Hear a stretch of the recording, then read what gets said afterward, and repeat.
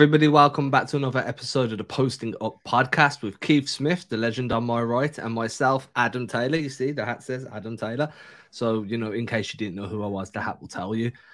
We're drawing real close to trade deadline day, Keith. By the time that this episode airs and people have probably managed to consume it, maybe they consume it in multiple parts, we're going to be there. And by the time we record again, it's going to be past, I'm assuming.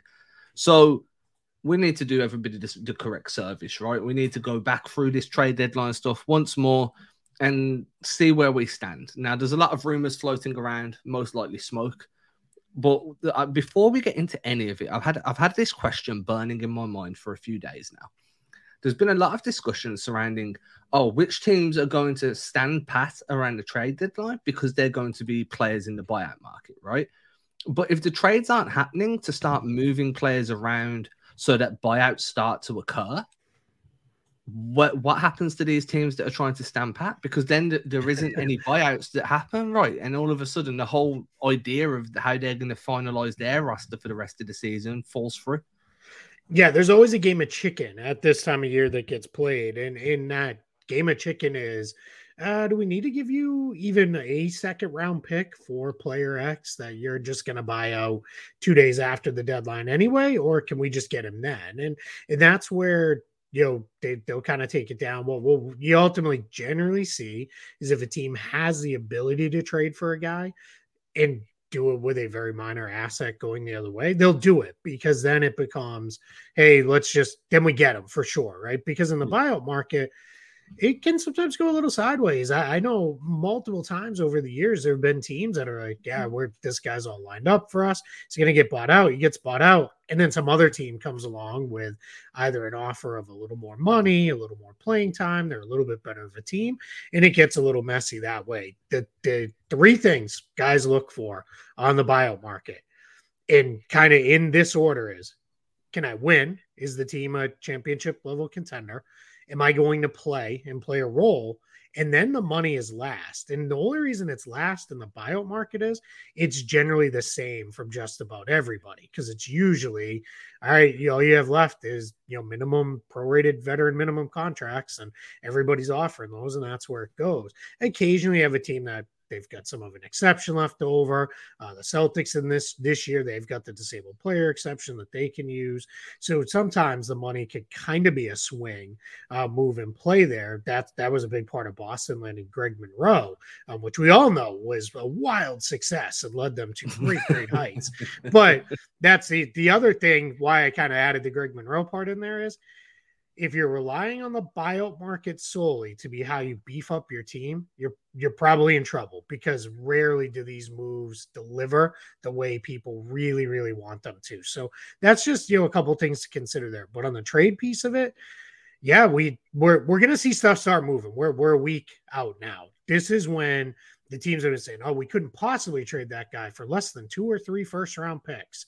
Are now like, all right, well, what about a first and an interesting young player? And the other side has been like, well, we can't give you more than, this expiring contract and a, top 20 protected first for him. We're like, all right, we could probably do this instead. Everybody gets a lot more reasonable as desperation starts to creep in. Okay, so there will be buyout players coming through trade. Oh, there's going to be buyout guys for certain because there's the biggest problem with a bunch of the guys who are buyout candidates is their salaries are probably just a little too big to be reasonably traded.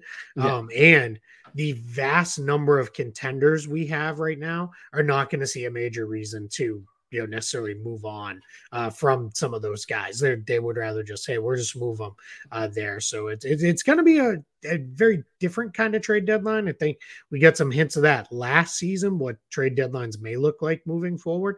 But I do still think it's going to be a very active one, which leads into a very active buyout market as well. Okay, so I'm feeling more confident now from a Celtics perspective, at least, because I was like, dude, they're going to get somebody. Yeah. They're going to get somebody. We'll stick with the Celtics for a moment. Seems we're there. I did have some points I wanted to touch on. The first of them being Jay King from the Athletic released a piece the other day. I like Jay King's writing in general. Very, very good. He basically listed a bunch of players, as everybody's doing right now, that are logical, feasible, and attainable. But one name that he put in there was a name I hadn't seen anywhere, and it is a name I hadn't considered, and so forth. And it was Jae'Sean Tate from the Houston Rockets. And obviously he's looking at Tate to fill the front court role that the Celtics have available. And if you're listening on an audio feed, I did that in air quotes. He's undersized. He's 6'5". Basketball Reference have him listed at 6'4". So he's definitely undersized for front court. I think he's a heck of a lot closer to 6'4" than he is even 6'5". Too. So he's basically an inch taller than me. And I walked past Jason Tatum the other day and I came up to the guy's elbow, basically. So how we can call this guy a front court player is beyond me, but here we are. What are your thoughts there? Do you think he would even crack the rotation if they did acquire him? Yeah, I think for Boston, he feels more of that bigger wing type of role off the bench, which is also a need. I'm very much on record saying that is the far bigger need to me than getting another big, because I think there is a chance they can snag a big on the buyout market. There will be some big man available that can come in and kind of just basically pair with Blake Griffin as the break glass big man that you throw in at some point.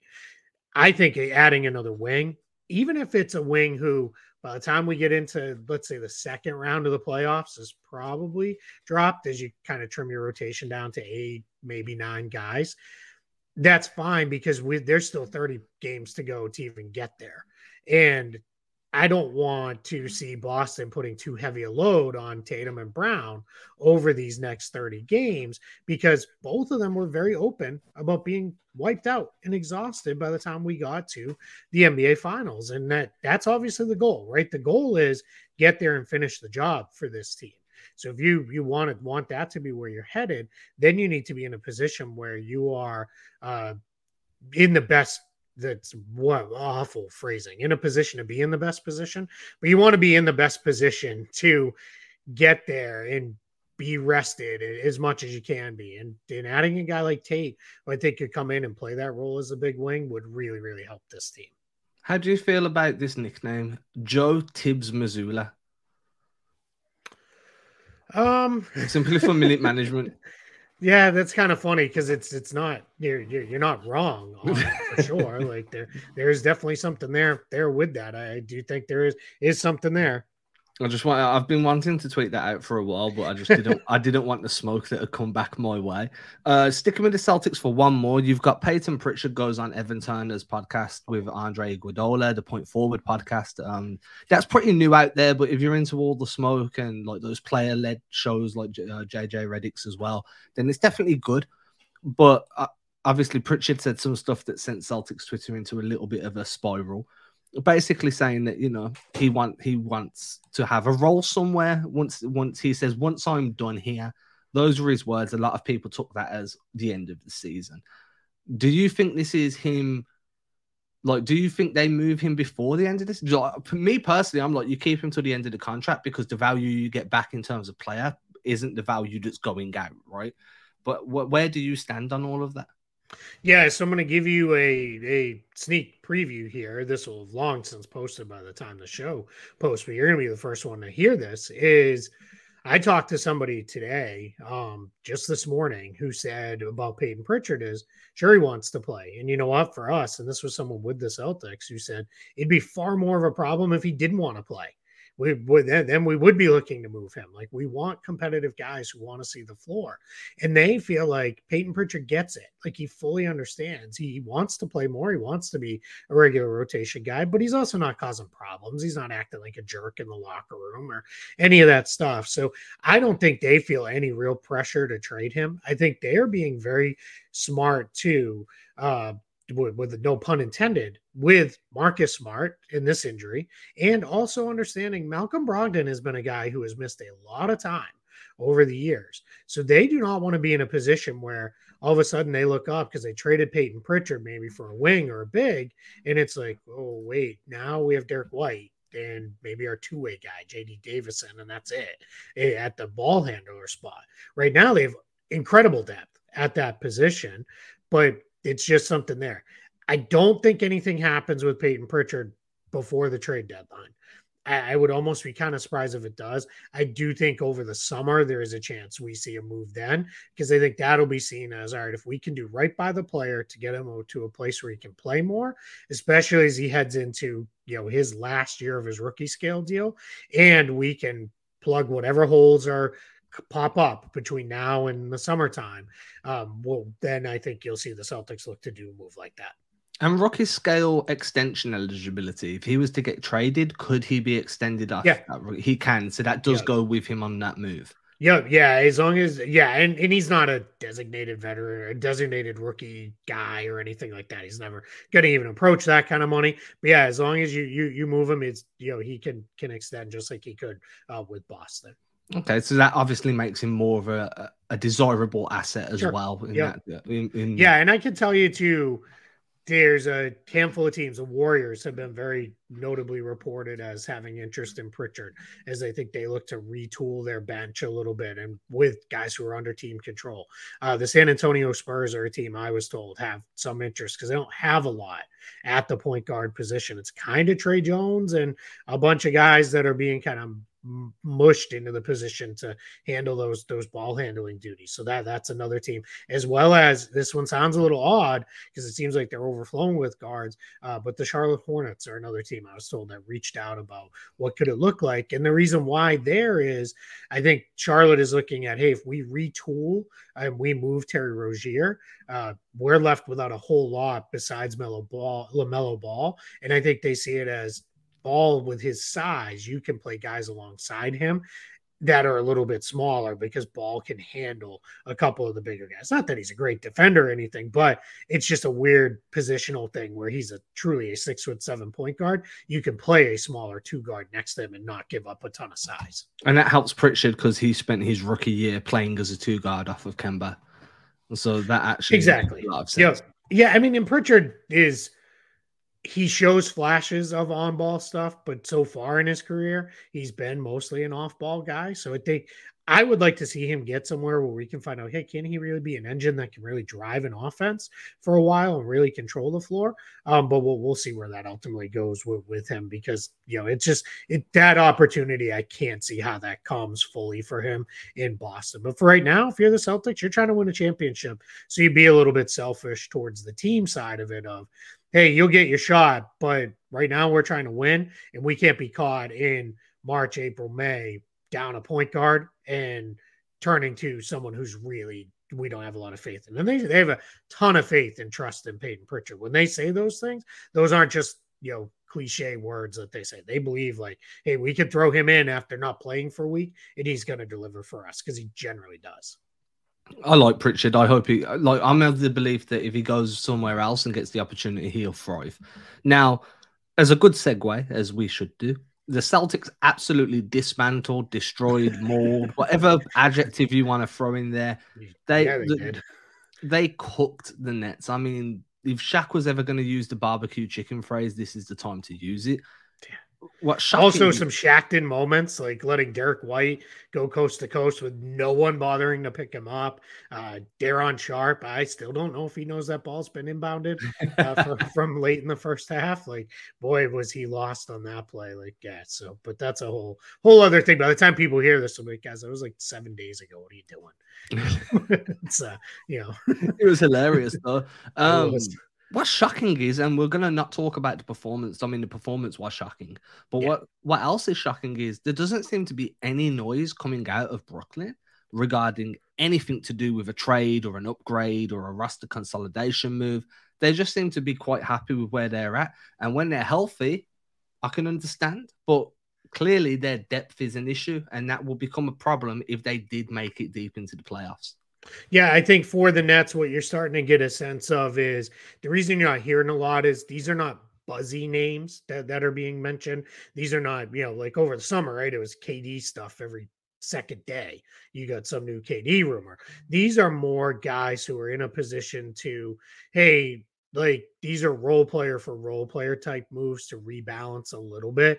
They are very actively looking for a big. They're going to add a center either through a fairly minor trade or they will add a center through the buyout market. That's very well known that they know they need something besides Nick Claxton. Just for those games where Claxton, he's been incredible defensively, should be an all defense guy this year, but he still has the occasional game where he gets in foul trouble really early, and they just don't have anything they can go to, especially with Ben Simmons out and being a little unreliable. So I think what we are going to see with them is they're going to add a center. And then if they can do something to upgrade their bench depth, they'll do that, but that probably is a little less likely. So do you think they're just being coy and they're operating behind the scenes instead of trying, like, because there just literally isn't anything floating around about Brooklyn right now? Think they generally tend to be pretty quiet. Sean Marks isn't a guy who works through the media a whole lot. They did out of necessity with the Kevin Durant stuff because that was obviously flying from 15 different directions, right? There were the teams that had talked to them about Durant trades, all putting their own spin on it. There were the Nets putting their spin, KD and his camp putting their spin. So you have to, at that point, get involved in those trade discussions and leaks and those kind of things. But in general, if you go back outside of that, they tend to be a little more quiet, especially when it's not a superstar kind of guy. When the Harden stuff was going on again, that's such a high level guy. You're going to get a million things that are flying around from all over the place. So I think they're working. I just think they're doing it the way you should. They're kind of working in silence right now. That's what Biggie Small says, right? Bad boys move in silence. That's it. That's a good Brooklyn tie right there, my friend. I thought of that. I'm quite proud of that. Moving on, I want to look at Toronto because I see Toronto as a team that hold the keys to the entire trade deadline. You and everyone who covers the NBA is in the NBA or even cares about the NBA. Like it's yes, that is exactly how I have every conversation I have, and I apologize for interrupting you, but this is just where this is at with the Raptors. Is every single conversation I have within 5 minutes turns to, what do you think Toronto's doing? What are you hearing about Toronto? Like that's exactly spot on with where those things are at. I'm proud of myself. We made it 17 minutes before I mentioned Toronto. That means I'm more than triple the amount of restraint than most people. Where do you come on? They hold the keys. Van Vliet looks like he's probably one of the more tradable pieces they've got. I think he'd be missed, obviously, but clearly they're looking to tear it down and rebuild at this point. OG is another guy, OG Anunoby, that's being floated around, but I thought they would have kept him as like one of their pieces to build around, to retool around. Look, do you see anything? Like, is there anyone you look at and you're like, feasibly out, like you're the guy that's going to get moved, or you are the guys that make sense that are going to bring back enough for this team to be able to retool on the fly? Yeah, taking their like lower end role players out of the mix, like the Thad Youngs and the Kem Birch kind of guys, because those guys are always obviously in play in a trade. If we focus on their main guys, I would put them in this order, kind of most likely to be traded to least. I'd have Gary Trent at the very top. I just think they are ready to go a different direction.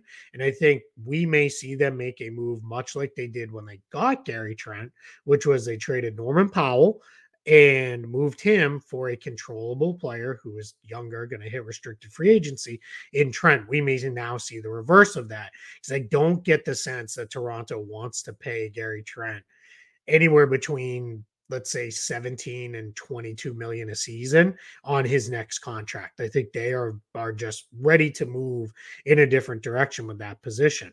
I would say the next most likely guy, and I would not have said this a week ago, but there's just too much going on now around him, is OG Anunoby. I would have said no way. I was kind of where you were. It was like, he's the guy, when you kind of move a bunch of other guys, he's still there and you're building around him. Now I'm getting the sense of, and Chris Haynes reported this morning on the This League Uncut podcast with Mark Stein. He reported OG Anunoby, he's maybe ready to be traded from Toronto. He's ready to go somewhere else. You have the Knicks have very openly offered 3 first-round picks. Now, that's a little deceiving because those are probably involving some picks that are pretty heavily protected from like Detroit and Washington, that by the time they convey, they're probably not going to be very good picks. So that's where you have to kind of filter through those things. Not all first round picks are created equal.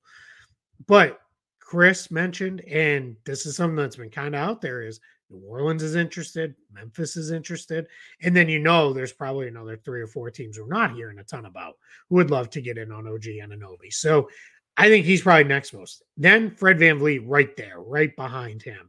And the reason for that is he changed agents. That's not something you generally do if you're ready to sign a nice team-friendly deal to, extend into your 30s. I think that's another one where Toronto maybe, kind of looking at it, it might be one of those of, hey, we appreciate everything you did here, but we're ready to we're ready to move on, with that. So we'll see what happens with that with him, and then I think Siakam, Barnes, not going to go anywhere. Those 2 guys, I think, are the 2 guys Toronto will keep. But they would trade Siakam if it was like, holy cow, here's the, our entire draft plus, 3 great young players and those kind of things. I think they would be open to that. I will take a slight different path from something you said, though. I don't think they're going to fully tear it down. I think this is going to be move a couple guys and then flip this very, very quickly, retool on the fly, get right back trying to be a very good team within a year versus a full scale, hey, we're blowing it up and we're starting over kind of situation. I don't think that's in the cards for this Raptors team right now. But would you expect them to be, you said move a couple of guys, would you expect that all to happen before February 9th? Or I think it could.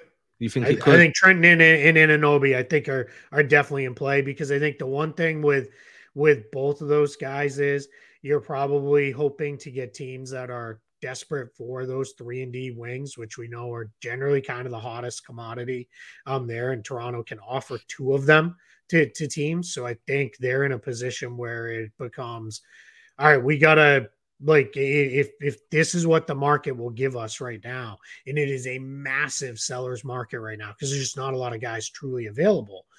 If they can get it done, you get it done now. Maybe not both of them. I do think at least one of them is moved on before the deadline on the 9th, but I think there's a chance we may come back around to, you know what, we're going to actually keep the other guy for now, and then that becomes a summertime thing. But it wouldn't surprise me if both moved. Or at least one, and maybe VanVleet. But it'll be that type of, okay, because I was always curious there whether it'd be, hey, we're going to make one move now and then we're going to see how we go. Maybe are you expecting the Raptors to try and bring people in out of secondary moves as well? So, like, say they move OG and they get a bunch of stuff, but it's not really what they want. Do you think they could go and dip their toes into making their own trade to bring somebody in? Yeah, your challenge with that is that's very hard to pull off in the span of this next week. It's hard to get somebody in, reflip. You have those aggregation rules as far as, you can't trade for a guy and then immediately package him with another guy and trade him out. You're not allowed to do that for 60 days. So that's more of a summertime kind of thing where it is, hey, if we're really kind of bringing in and moving on, I think it's probably more of a, hey, we hit a kind of a soft, let me call it a soft reset here where we kind of fall just like they did when they got Scotty Barnes a couple years ago. We fall a little bit in the draft. They're not going to fall all the way down into the, Wembanyama range. But if you're down and you're the 6th or 7th best lottery odds, we see teams jump all the time from there into that top 3. And if that happens, then it's like, oh boy, now we've got Siakam, Barnes, a top 3 pick, whatever we got from trading these guys. And now all of a sudden, Masai Ujiri's kind of sitting there with, doing the Mr. Burns, excellent, right? And I'm ready to go because I'm going to rebuild this thing very quickly, and not just into a pretty good team, but probably very quickly into a contender again. So I think that's what we're probably looking at, is an initial set of moves that facilitates a bit of a drop in the standings for the rest of the year. Toronto fans are great. They're smart enough to understand, hey, we get what's going on here, fully get it. And then let's get going after that into the next year. Okay, so a lot of talk at the moment is on 3-and-D wings. And there is one championship level, or it has the reputation of being a not a culture changer, but a team improvement guy in Jay Crowder that's currently floating around. He's over in Phoenix, hasn't played all season for anybody listening. last week or 10 days ago, something like that, he put a tweet out that literally just had an hourglass, a clock, and another hourglass. So he's waiting to get moved. We see things being floated around all the time. Every team that even is sniffing contention right now has been linked with Jay Crowder. Do you think he's actually going to find a new home before February 9th?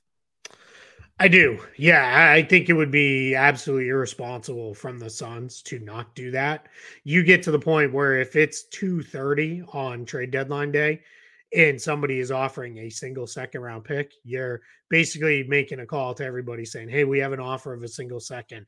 Anybody want to beat that with 2 seconds?" No. Great, we're moving on. We are moving him in this trade. You have to trade him for something. One, it's not a good look to be so kind of bitter towards a guy for basically saying, I don't want to be here anymore, to say, well, we're just going to hang on to you. And it's poor roster building. It just becomes really bad, look all around.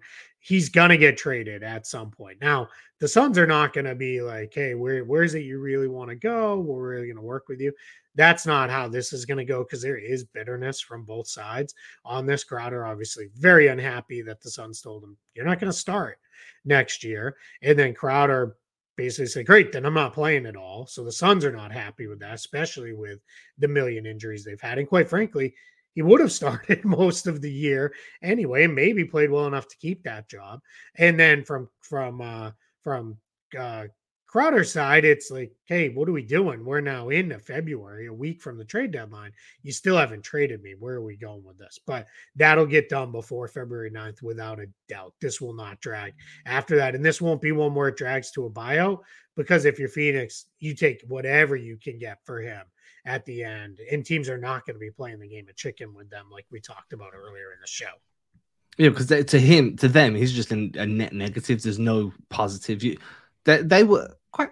Here's a question: they wouldn't have had to pay him while he's refusing to play, right? Oh, they do. Oh, yeah, absolutely. Because this is not a sitting out like a Ben Simmons situation was. Because this is a mutual agreement of no problem, go away kind of thing. Like, this is a we're on board with this. You don't want to be here. Fine, we don't want you here, but go away. He's been getting paid this entire time. This is not a, hey, we want you here, get back here and practice kind of thing, like it was with Simmons. That's where that one was very messy. Was the Sixers wanted Simmons in the building. They wanted him working his way back. And whether, I don't want to get into the whole, was he really having, mental problems with that, and, mental health concerns that kept him from the floor and those kind of things. Because that's, to me, quite frankly, we don't know, right? So that's all rampant speculation anyway. I'm going to believe that he was until I'm given reason not to. But regardless, there was a disagreement there. This, Suns and Crowder in full agreement. So it's go away. We'll work this out. So he's been getting his full salary the entire time.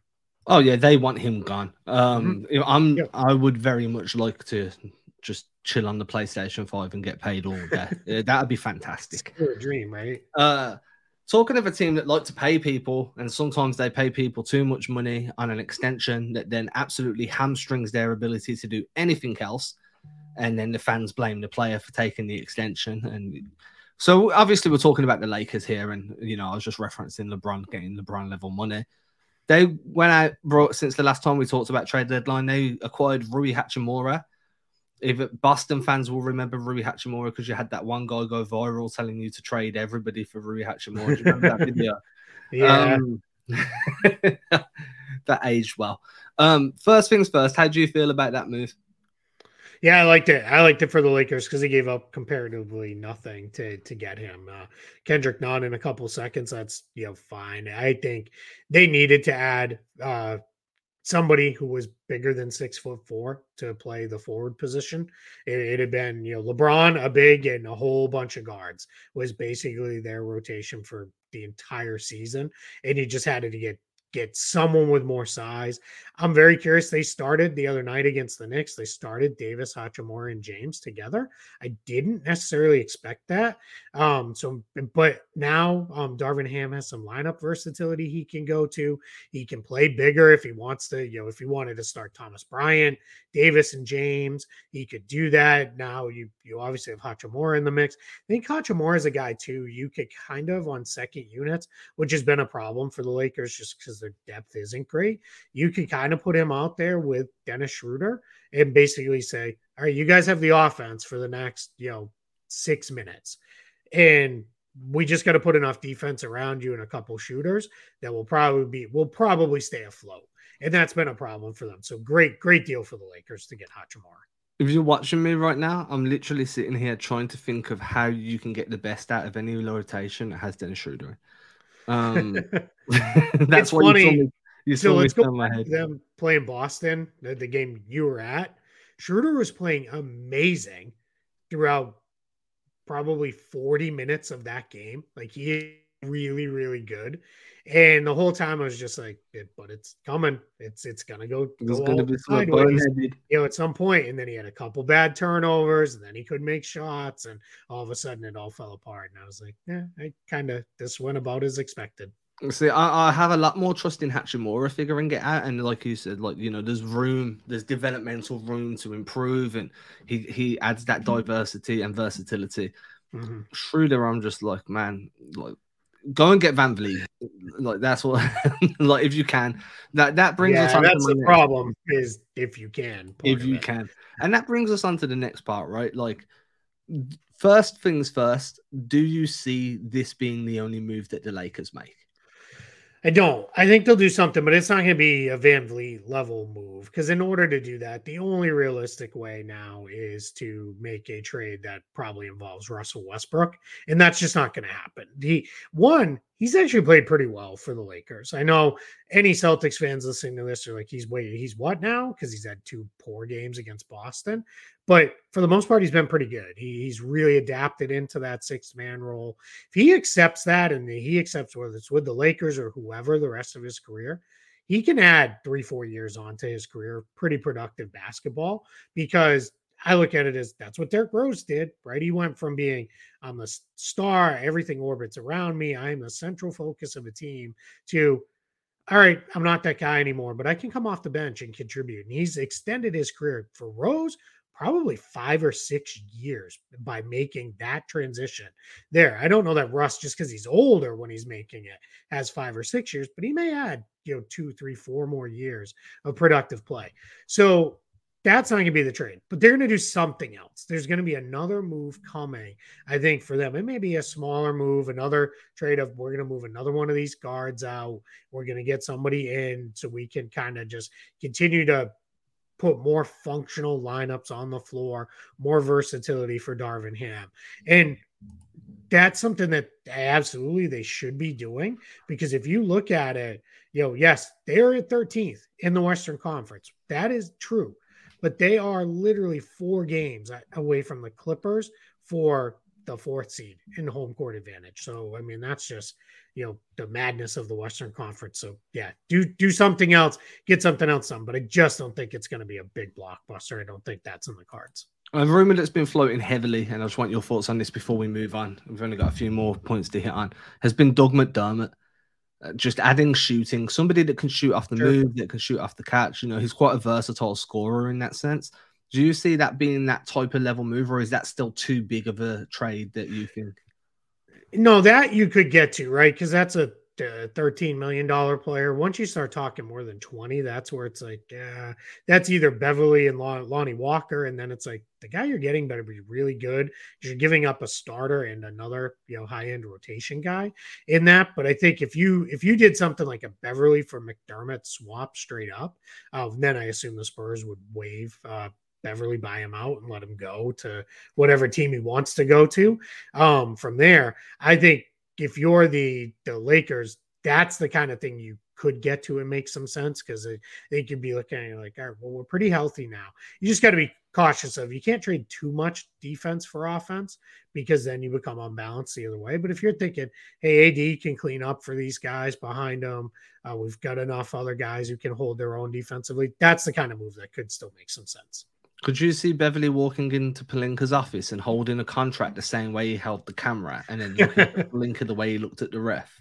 Yeah, unfortunately, no, because he's not extension eligible because he already did that. But I think that's more of a. I don't think the Patrick Beverly experiment in Los Angeles is going to extend beyond this year. Well, at least the Lakers side of Los Angeles, let's say that. I mean, yeah, you could see him maybe making his way back to the Clippers at some point, but we'll see. He's the kind of guy he holds some grudges, and that's quite frankly that's how he got to this point in his career, by being a guy who plays with a very large chip on his shoulder. Yeah, and I liked him when he was with the Clippers. I don't like him at the moment. I liked him last year as well with the Timberwolves. Don't like him at the moment, but he's wearing purple and gold. Right, moving on. We've got the Kings now. I'm loving the Kings this year. I just quick one. It don't need much of a long wind up to this. Just simply, do you think they need to add just to give them that extra boost in their playoff push? When Adam says quick one, for everybody listening and watching, that's like, hey, don't go on and on. Just answer my question, please. It is, I'm very cognizant of time. It is yeah, they're going to do something. They've got too many non-rotation players carrying significant salaries that are very easily tradable that they can go get help. They're in on Matisse Thybulle for sure. They're trying to see, can we do that? And I think that's the right kind of decision for them is, can we get one more wing that can really hold his own defensively? Because I think that's probably the single biggest thing this team is missing is they just don't have anybody. If you get into a playoff series and let's say it's Kings Mavericks, no one is shutting down Luka, but they don't have anybody they can even put on Luka to hope to have a chance. And if you get a Thybulle, you could say, all right, you've got him. Like, you do your best, for the next, 40 minutes tonight. Like, that's your guy. So they're going to be in on guys like him.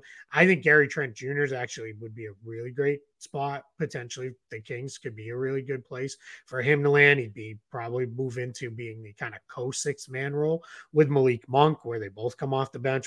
Monk's your designated shooter. Trent is your 3-and-D guy. So there's options there for sure with the Kings. Plus, they're a mile away from the luxury tax, so they could take on a little bit of salary in trades and not have any real concerns with that. They had no idea they were going to be good this year. That's why they're so far away from the luxury tax. Yeah, I think that's part of it, but I also think just the way their roster was constructed, they weren't in a spot to take on more money. I think had they known Richaun Holmes and a couple of, Alex Len, a couple of these other guys were going to be completely out of the rotation, I think they might have looked to turn those guys into one more like $20 million player. Yeah. And that's still on the table here because the important thing is that's flexibility they could get to right now today and then go into maybe, all right, now we've got a little cover if Harrison Barnes leaves or whatever. These are the decisions. You're making moves for upgrades today to finally break the playoff drought, but you're also chasing, if we can get somebody in here who can be a help for, the next 2-3 years too, that's so much the better for them. Okay, I like the Kings. I want to see them have more than a first round in the playoffs. Is what I'm. For me, just get to the first round because that first home playoff game is going to be must watch TV because they are going to be absolutely bonkers out of their minds, and that is a very good and loyal fan base in Sacramento. And how long has it been since they're in? 16 years. I'd been dating my wife for about 6 weeks at that point, which is crazy. Okay, so we go over to Miami now. We fly back east, and we talk about another team that similar to Toronto. That there's a lot of smoke, but unlike Toronto, they hold no keys to the playoffs, to the trade deadline. What they do want is for that door to open and for some valuable scraps to start falling out. What can they do? Because it's clear they need to do something, but what is it? I don't know. And I'm not trying to be snarky with that response. It's just really hard for them to do anything. If they're going to do anything meaningful, it's probably going to involve trading Kyle Lowry. And I just don't know that they're there, right? They went through this whole thing of they basically tried to get him for a year, and then they finally did. And then they got hit with tampering and lost the second round pick to get him and all the stuff that happened with that. It is that is really hard 2 years in to turn around and say, all right, you know what, we're going in a different direction. He's going to make 29, almost 30 million next year. He is not a $30 million player anymore. He just isn't. You're part of what you're paying there is you're paying for past performance. And that's kind of just how NBA salary structure works to some extent. But when you look at their team, they've got Bam Adebayo on a max deal, Jimmy Butler on a max deal, Tyler Hero, not a max deal, but getting paid a whole lot of money. Lowry at 30 million, and then that kind of albatross, Duncan Robinson at 15, 16 million. You are pushing the tax for like 5 or 6 guys. And Max Strus and Gabe Vincent, super key guys for them who have really, they're kind of the shining examples of Miami plucking these undrafted dudes and using their G League to turn them into something, much like Robinson was at one point. They're free agents and they need to be signed. So now you're in a spot where where are we going with this? Victor Oladipo can be a free agent again. You know, what are we doing with him? I think he's earned to a point where it's like, hey, he's another key guy. So it's just a team that's kind of caught in the middle right now with a bunch of things, and their only real clear way out of it that makes sense is probably to move Lowry. I just don't know that they're there today. I think it's probably, hey, let's give this group one more run, because it's easy to forget they could have been in the finals if Jimmy Butler's shot had fallen, right? Or if that game had 2 more minutes, the Celtics were cooked. They had nothing left. So if that game had 2 more minutes left, Miami probably wins it. And that wasn't even a year ago, right? So I don't want to, put all the dirt on their grave yet. Like this team's still hanging around. They're still playing pretty good. They beat Cleveland in a pretty big win they needed to get the other day. So they're still there. But it's very hard to see how much more there are they. Like, can they get into that? Like, I just don't see them getting into that top 4 mix and being a true title contender. But I think their bigger stuff probably comes this summer.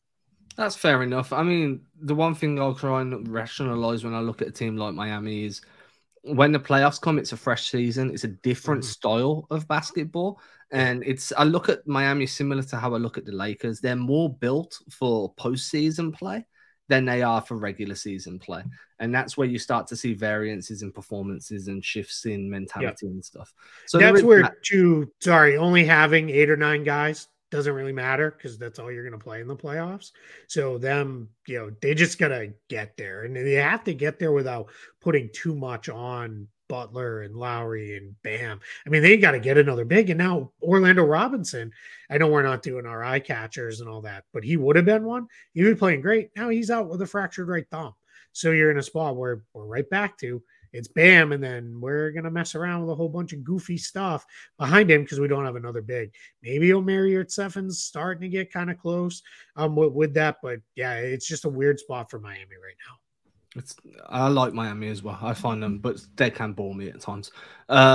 Consistent success will do that for you. That's why I like the NBA, because people fall off and new teams rise. Talking of a new team, what do they say? You hang around long enough to become the villain, right? Like that's what happened with the Warriors. Everybody loved the Warriors those first couple of years, and then now that we're a decade into it, everybody's like, "Good God, get these guys out of here!" Like so many people are done with them. But yeah, that's just how it goes, right? It is, and as you have the villain, like people kind of develop into that villain, you have a new hero that starts to emerge, right? Exactly. And that's been the Grizzlies, but I think they're not doing themselves any favors in terms of being heroes, because they have such an attitude. I love it. Oh, see, I love it, man. I'm here for it, man. But Dillon Brooks, sometimes I'm like, man, that's probably one step too far. When they were chirping at LeBron a couple years ago, it was like, you better know what you're getting into. But they won that game, so it's like, hey, if you want to talk, just back it up. And more often than not, they do. So yeah, I love how brash they are. I think it's part of what makes them super special. Yeah, the cockiness, the arrogance, and I like it. I do find I'd much rather you play with that swagger than be some form of like timid, full of talent. We saw the Celtics like that a few years back, where they were full of talent but they were too timid. So I'd much rather the braggadociousness. Oh yeah, now. I love that word, by the way. When we were talking and we were sorting out what the topics were going to be, you added that you think they should load up. Do you have anyone in mind, or is it just more of a, hey, you guys are really good, you're going to be good in the playoffs, then some extra depth would help. Yeah, it was more of that second where it's like they should do something. Now it kind of, hey, if you can go get OG Anunoby, I'd probably be all over that if I was them. Like that's the kind of move that now lifts you.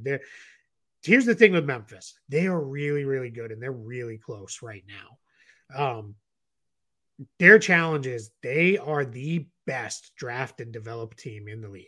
That entire roster outside of Steven Adams and Danny Green were guys they drafted and they developed themselves. Like they built that entire team up. And Tyus Jones, obviously, they did a deal for him to get him to come over. But everybody else, they're guys, and that's really hard because the number one thing we get attached to, because I tease our guy over at Celtics blog, Bill Sy, about this all the time, is you're too precious with these guys because the Celtics drafted them, right? Like it's the Grizzlies are the same way, where it is like, well, we can't trade Jake LaRavia. We just drafted him. Like, we really like Jake LaRavia.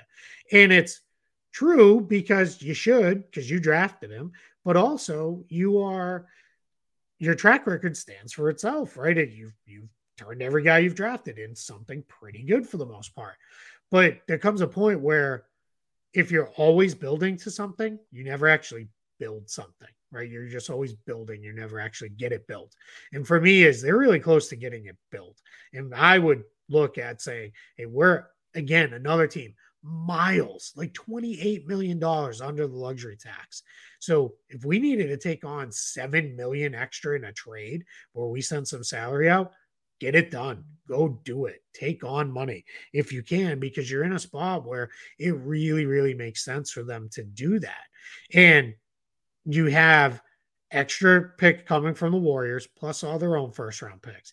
And they're starting to run out of roster spots. It always sounds good with these teams to have 1 million draft picks and a whole bunch of young guys on contract until they all start becoming pretty good, because you can't keep everybody. Yeah. The truth in the NBA, there's 15 roster spots for standard guys, and that's it. And it's funny, I had somebody years ago, it was only probably 2 years ago, when I was bringing this point up about the Thunder, where I'm like, they're going to hit critical mass with these draft picks. I'm like, so what? You draft somebody and sign them to a two-way. Not with a first-round pick. You don't do that. Like, that's nonsense. That's never going to happen. So that's where, and we've seen now the Thunder, what they've started doing is, hey, how about these 2 or 3 picks to move up just a couple spots because we really want to make sure we get player X. Those are the kind of things you do. On the Grizzly side, it should be, and we're going to put together a couple of these guys and a couple of these draft picks. We're going to go get OG Anunoby. We're going to go get, if they could, Bojan Bogdanovic, who would be perfect for them. The other thing is why I keep mentioning wings. Desmond Bane openly said he's going to be dealing with this foot thing for the whole rest of the season. If that flares up and he needs another 2-3 weeks off, that hits at the wrong time, that's rough, because now it's like, all right, what are we doing? I know Danny Green is back, but that starts to become real tricky to work around. If you could get one more wing in there, oh boy, that's a team all of a sudden that comes. They're not just going to be frisky and fun in the playoffs. We're going to be talking about they might be standing on the other side in the finals waiting for whoever comes out of the East. I like OG in Memphis. And they'll just kind of fits, right? Yeah, and they'll be standing on the other side against Boston, just so everyone's aware.